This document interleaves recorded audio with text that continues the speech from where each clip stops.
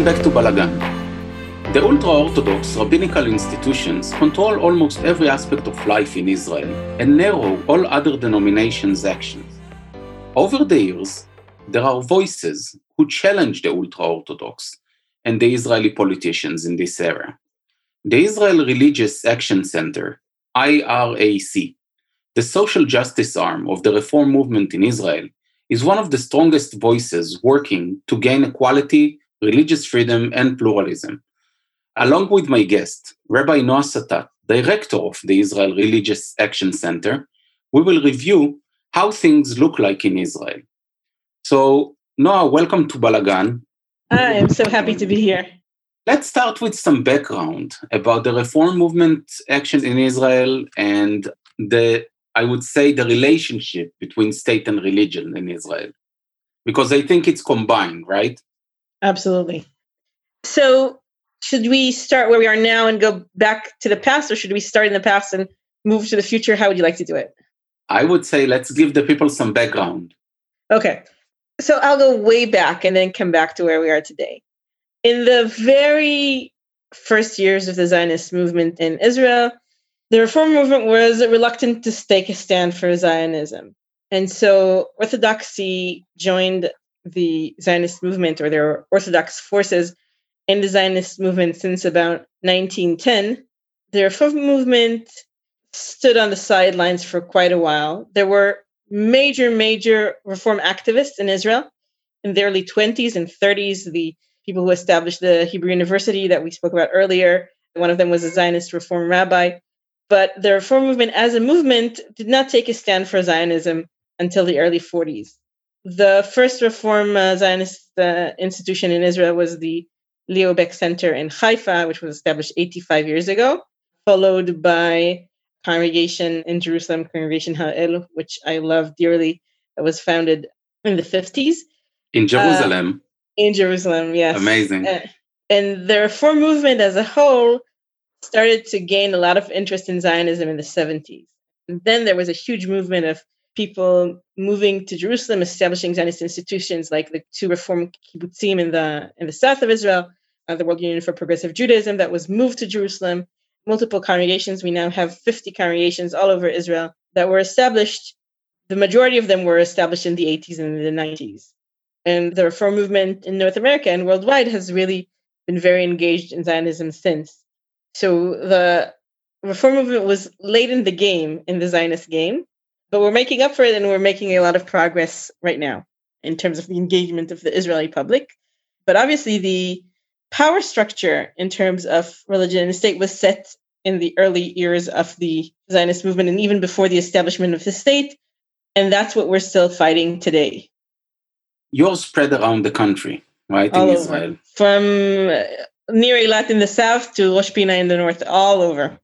But I know from my experience as a Jerusalemite that over the years, there were many fights and arguments because the ultra-Orthodox rabbinical institutions tried to block both the reform movement and the conservative movement in Israel. And it's an ongoing struggle. I mean, you were leading a couple of major, I don't want to call it battles, but some sort of a battle around the Western Wall and about the freedom of religious in Israel and Jewish pluralism. Conversion, absolutely. How does it work with the rabbinical institutions? I mean, when did they really started to take actions in order to narrow down the steps of the reform movement in Israel? The first things that they tried to do was not to narrow the place of the reform movement, but to expand their own status and power. Control, right? Control is the right word. So let's do a little bit of a brief Zionist history. So the Zionist movement came to life in the 1880s, and waves after waves of immigration came to Israel, mostly in the beginning of the 20th century. The Orthodox bodies existed in Israel for centuries before that. And for a while, they were the majority. But in the late 40s, when Israel was about to be established, the Orthodox bodies and population was already a small minority. And the powers that be had to negotiate with them. One of them, the Ben-Gurion, our first prime minister, who tried to negotiate the establishment of the state, was very worried that the ultra-Orthodox establishment, which was again a tiny minority then, would speak to the international bodies against the Zionist movement. And he tried to give them all sorts of compromises in order to prevent that. And also in that time, the vast majority of Jewish community in Europe, the traditional Jewish community, the institutions of learning were all wiped out. So Ben Gurion was both led by political pressures, but also by the feeling that the world of Torah study is a dying world that is about to perish, and he had to give some sort of incentive for that world to continue to exist and to be sustained. And so in 1948, before the state was established, Ben Gurion gave the ultra-Orthodox bodies that were then present in Israel 3 guarantees that were never codified into law, but are still mentioned as the status quo agreement and still have a vast influence on Jewish life in Israel today, or not only for Jews, for every citizen of Israel, including the non-Jews. He promised the ultra-Orthodox establishment control over the issue of marriage and divorce personal status in Israel. He gave exemption from Torah study to 4,000 students who were studying Torah. Then he said, no, okay, they're maintaining this ancient tradition. Let's leave them from that and allow them to study. And he promised that the Shabbat would be a day of rest in Israel. Those were his promises. And from then, these issues were not changed. So, for example, now we have over 74,000 people who are exempt from military service because they study Torah. That's the growth. And we're still unable to shake that, even though it's not even law. And for example, on the issue of public transportation on Shabbat, which is a central issue for Israel, in most of the cities in Israel, public transportation is shut down for Shabbat from Friday sundown to Saturday night. And that has vast implications. It means, for example, that people own more cars because you don't have public transportation, so you have to have a car for Shabbat. It has environmental implications, socioeconomic implications, and all of that is because of the status quo agreement. So cities that didn't have public transportation on Shabbat in 1948, like Tel Aviv, which was just a tiny city then, cannot have public transportation now. Cities that had public transportation, like Haifa, which now has a substantial ultra-Orthodox community, but they had public transportation in 1948, so they can continue to have it now. And new cities like Arad, which also has a substantial ultra-Orthodox community, can have public transportation because they weren't there when the status quo agreement was signed. The status quo agreement does not have the word bus in it, but still it has a huge influence on all of our lives right now and huge economic ramifications. So the ultra-Orthodox community was very, very focused on that in the early years of the state. And they didn't view the reform movement as a threat because we weren't there. And in some ways they succeeded, in other ways they didn't, to own Judaism for Israelis. The Israelis would look to them as the torch holders for Judaism. Yeah. And when the reform movement and other movements came into the scene in order to try and give alternatives to Jewish identity and to the ownership of Jewish texts, then they perceived that as a huge threat. And that began in the 70s and continues until today. The ultra-Orthodox establishment, the ultra-Orthodox leadership is petrified by the idea that there would be an alternative to marriage, an alternative to conversion, an alternative to praying at the Western Wall. I think that they feel that their representation of the only way to be Jewish is the only way that they can maintain the immense power and control that they currently have on lives of Israelis.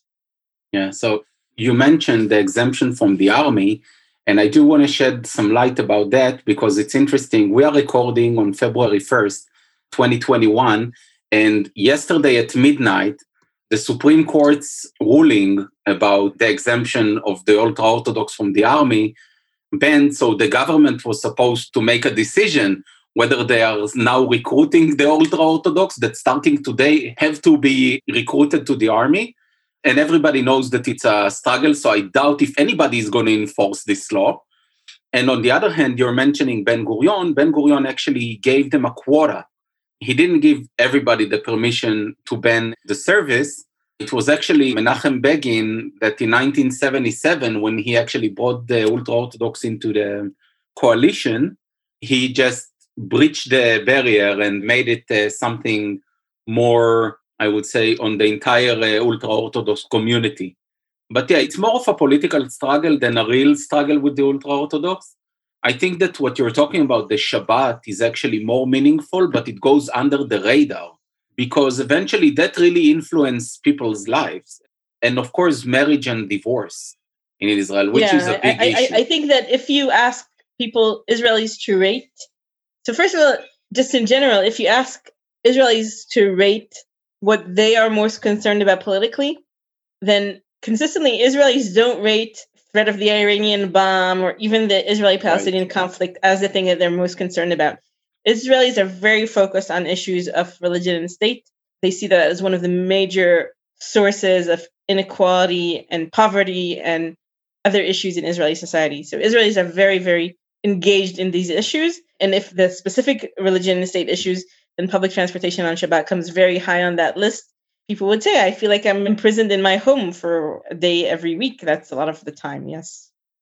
That's true for the day-to-day lives, but eventually when it comes to, and we'll take it to the politics for a second, it doesn't correlate with how they vote eventually, because they get the fears of Iran and the Hamas and all of that, and it works for some people. Yeah. When you're talking about, I don't call it battles, but we'll call it battles again. I mean, I don't find a more suitable word for that.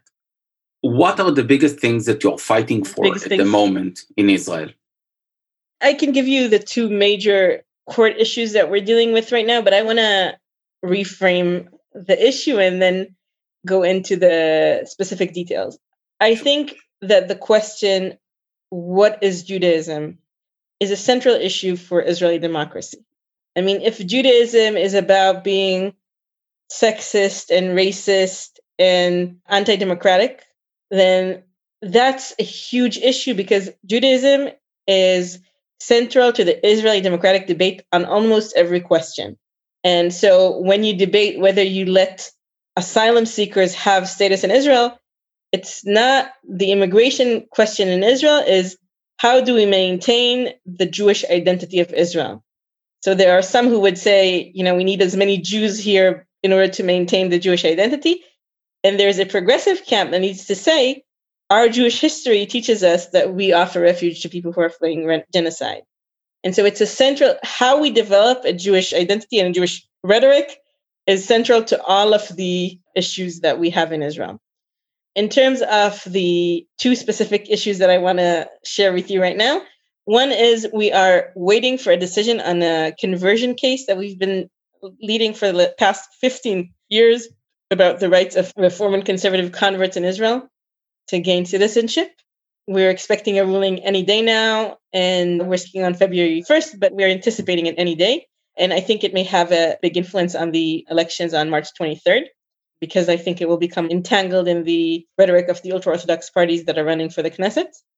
And I'm very busy today in looking into a list that will be submitted by February 4th. In the past election systems that we had, two election systems in 2019, we made a big effort to disqualify Jewish supremacist, racist candidates from running to Knesset. It's a huge undertaking every time we do it, and it's in a very short space of time. And we do it because we believe that any extremism in democracy is very dangerous for the fabric of democracy. We've seen it around the world. But specifically, we believe that it's our duty to raise the Jewish voice that opposes racism and extremism and promotes tolerance and peace. So these are, I would say, the two major issues that we're dealing with right now.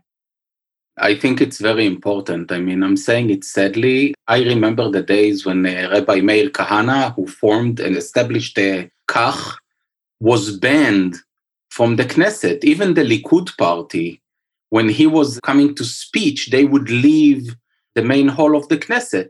That's the most shocking thing, that we disqualified candidates in 2019, but last time that anybody was disqualified was in 1988. And who led the disqualification? It was Dan Meridor, who was a leader in the Likud party. And in 2019, we were fighting against the Likud party that wanted to include Kach representative, Kahana students. That's an example of how we see ourselves as a central voice in Israel, promoting our values for the entire benefit of Israeli society, not only for issues of our own movement, which are, of course, very important to us. Yeah, it's really complicated. Things in Israel are never simple.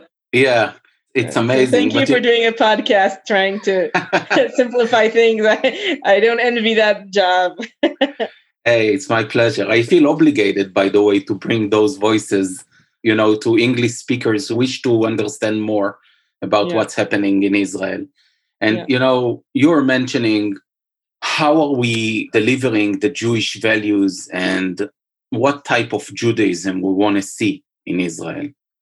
And I think that the ultra-Orthodox, what they mainly preserve is their way of living and the halakha, which in many cases is irrelevant. And I will give one example because, as I mentioned, I grew up in Jerusalem and I remember my late grandmother, she was hospitalized for a long time in Shaarei Tzedek.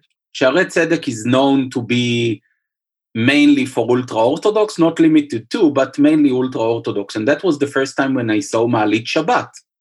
Okay, the Jewish trick that you don't need to press on the buttons so the elevator will go from one floor to the other. And I was asking my father, so how does it run? If we don't need to press the buttons, it doesn't go with electricity? And that was a naive question of a child. And most Israelis will agree with this type of question that in a way, halakha doesn't work for us these days and things need to be different. But it's harder to make those changes in Israel. How do you see that and who are you working with in order to make those changes on the perspective on how Judaism should look like? And what are the values that we're So I think that both the Reform movement and ultra-Orthodoxy are a response to modernity, right? Modernity is a new phenomena that brings us huge opportunities and huge challenges that we're thinking about. How do we preserve our Jewish identity? And how do we ensure continuity? And how do we pass on our values to the next generations? It's a big question. And the answer that the ultra-Orthodox community has given as a response, by the way, to the Reform movement is saying, we're not changing anything. We're going to dress like our parents dressed, even if it makes no sense in this weather. The dress is not holy. It's just we're not changing anything. And the Reform movement is trying to say we need to adapt and to see how we preserve the essence of the values in a changing reality. And that is a lot more nuanced, more complicated. I think it has a lot more chance to survive long term. These are interesting times to witness that, specifically around the COVID response, which has been so different in the ultra-Orthodox communities and in the rest of Israel, where there's a huge uproar and tremendous anger against the ultra-Orthodox community for refusing to abide by the COVID regulations that all of the rest of Israeli society is handling. And just yesterday, the data came out that 1% of all ultra-Orthodox people over 60 have died from COVID because of the lack of the response to regulations. That's 4 times more than any other sector of Israeli society.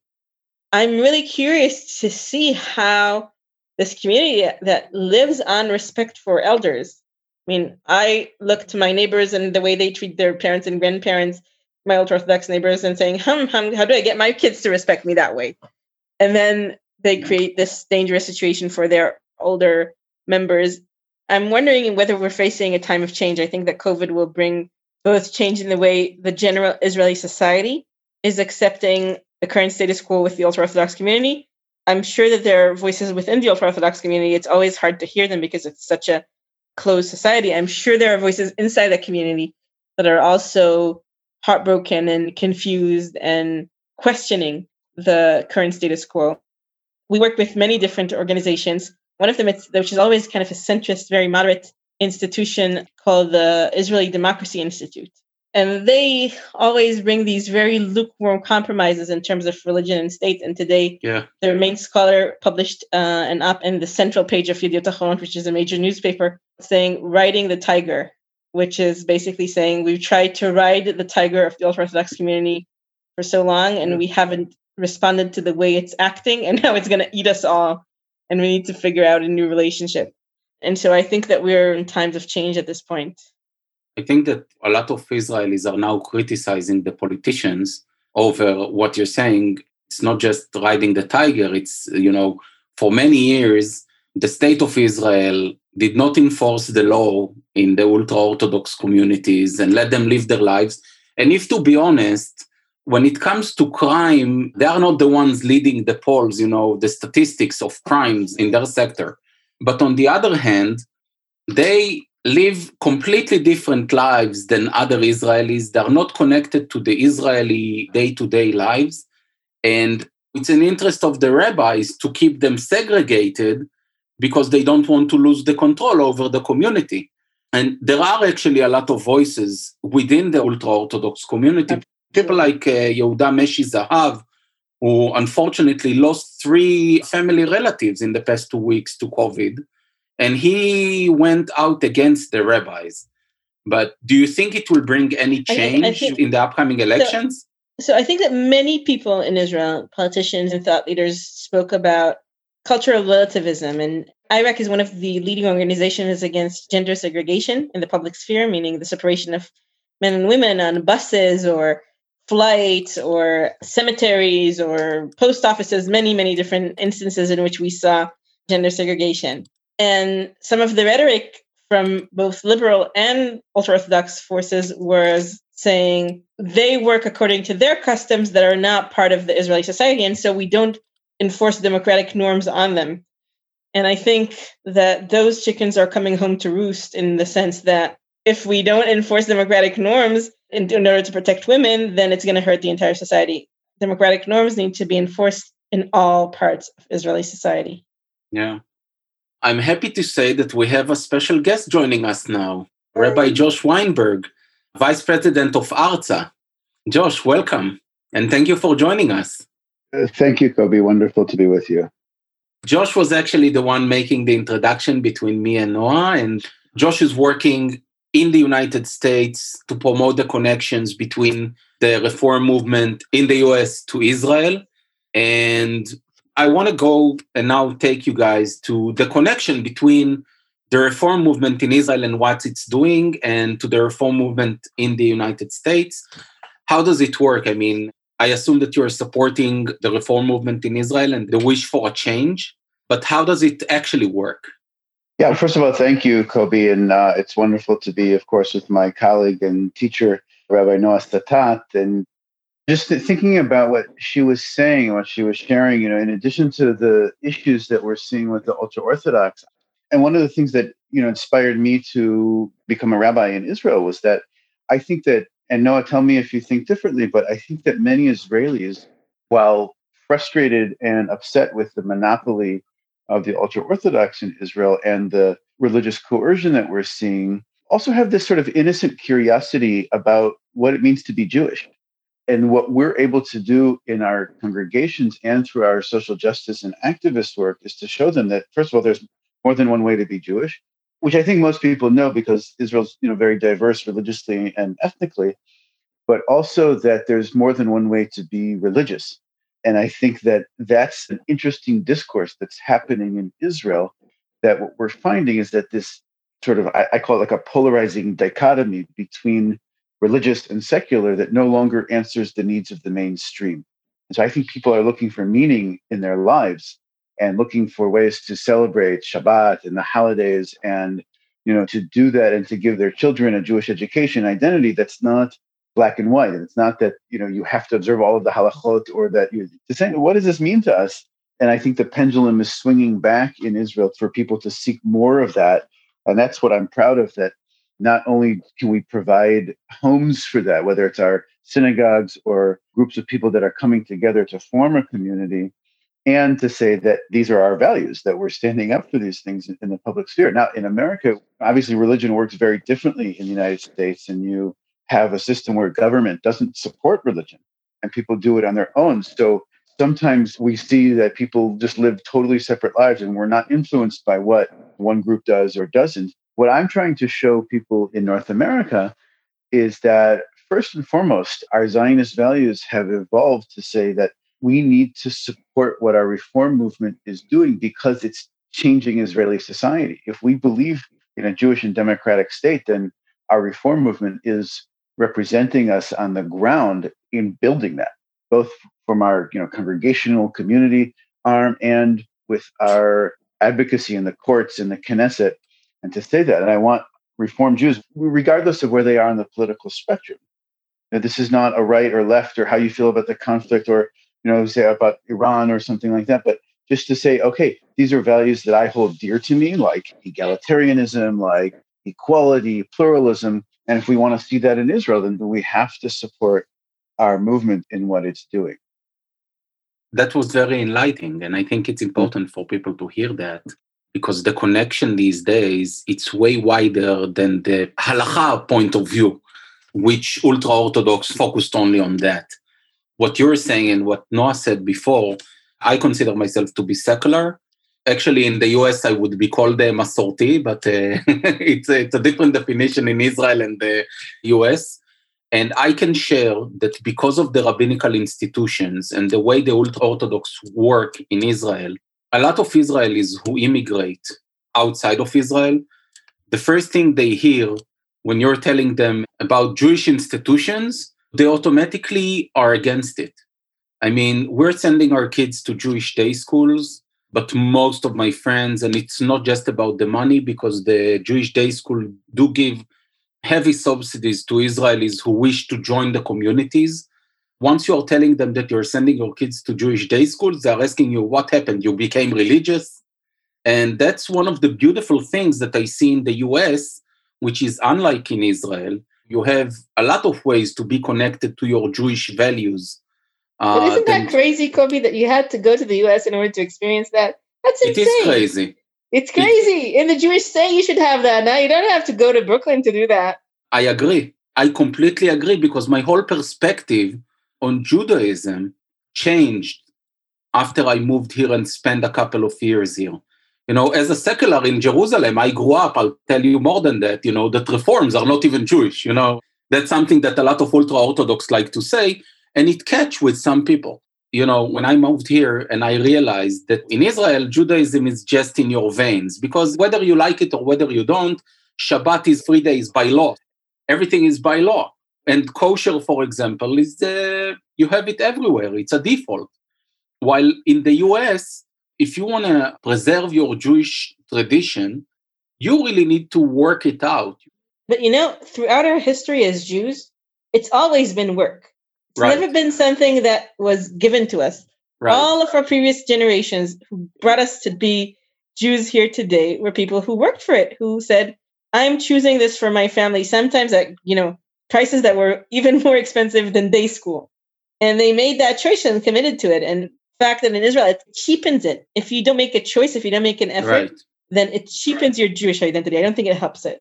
I completely agree. But, right. And I would also just add that from the North American perspective, I think that we have a lot to learn from Israel too. What would it look like if every Jew in North America or in the diaspora could exist in a Jewish language, in the Hebrew language? How would that change things?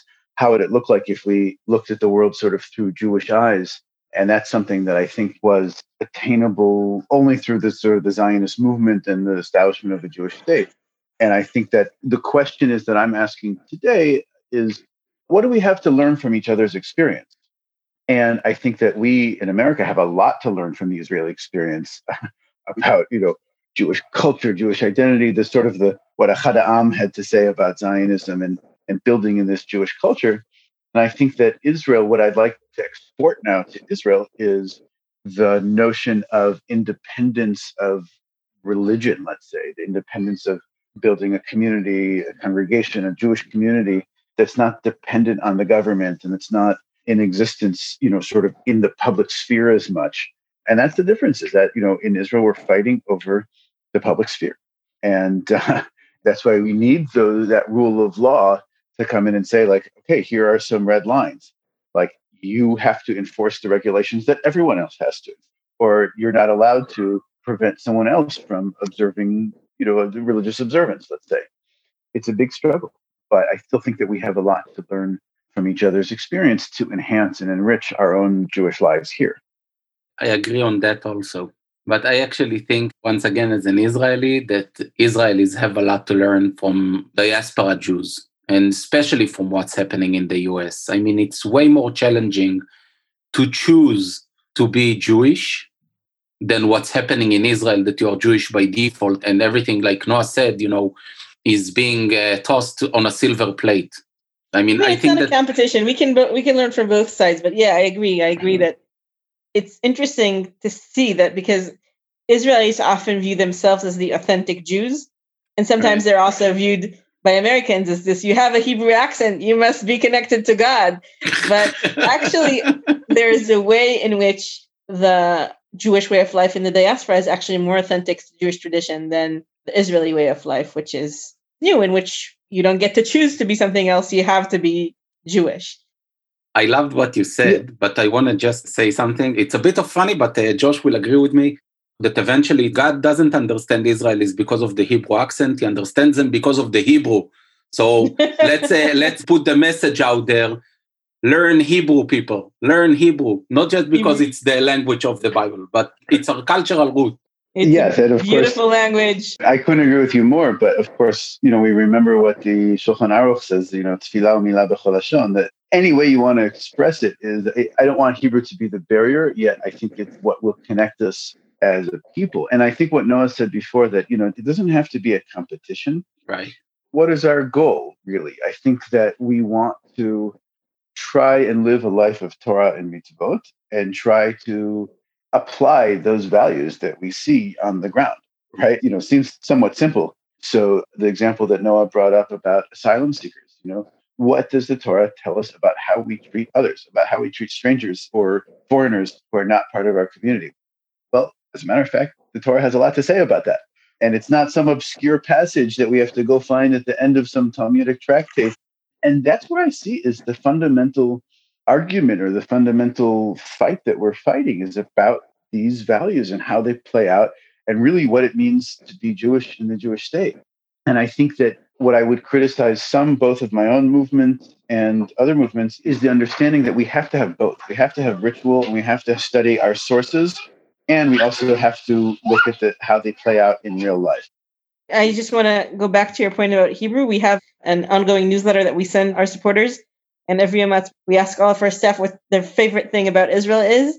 And the thing that comes in first every year is Hebrew. Hebrew is wonderful. It's a beautiful language. It's so smart. I highly recommend it. Unfortunately, our time is almost up, and I would like to give you guys the opportunity, to give us one last message to our listeners. But we will continue the discussion in future episodes, because I think that there is a lot more light to shed. Noah? What I urge all listeners is to learn more about internal issues in Israel. It's confusing, but I'm hoping that you find it interesting. And we need your voices. As we all spoke in this program, we have things to teach and things to learn. And your engagement in issues of justice in Israel helps us on the ground to create change. Israel is still in state building stages, and people who are engaged will make an influence and set the trajectory for where we will be in the future. And thank you, Kobi, for inviting me and for doing this show. Hey, thank you for joining me today, Noah. It was a pleasure. Josh? My thanks to you, Kobi, and to Noah for this opportunity. I would say three things. One, for those who are frustrated with what's going on in Israel, don't give up. Channel that frustration into activity and to support for everything that we're doing on the ground. And for those who may see these issues as not important because there's a bigger existential threat, well, there's always going to be that. And keep in mind, these are the issues that affect people every day on their lives, and we have an opportunity to influence there. And third is do whatever Rabbi Noah Satat says. That's always, my basic default is do that. And so we'll follow. So I hope that we can continue and build support among all of your listeners. So Toda Rabba, thank you so much. Thank you, Josh. I'll second with what you said. For our listeners, I will add the links to the IRAC website and to Artza's website, so you can read more and learn more about what they're doing. I really want to thank you again, Rabbi Noah Satat from Israel and Rabbi Josh Weinberg from Brooklyn in Israel, because before COVID, you used to spend a lot of your time in actually the Holy Land. And I hope we'll go back to normal days when we can fly again and to meet in person. Amen. So thank you very, very much. I hope you enjoyed today's episode and wanted to thank you for joining me. If you like my podcast, feel free to rank it and share it with others. I also invite you to subscribe to my podcast so you will get updates when a new episode is on the air. And last but not least, I invite you to check my website, Balagan, www.balagan.ltd, for more content about Israel's history and politics. Bye for now, and have a great day.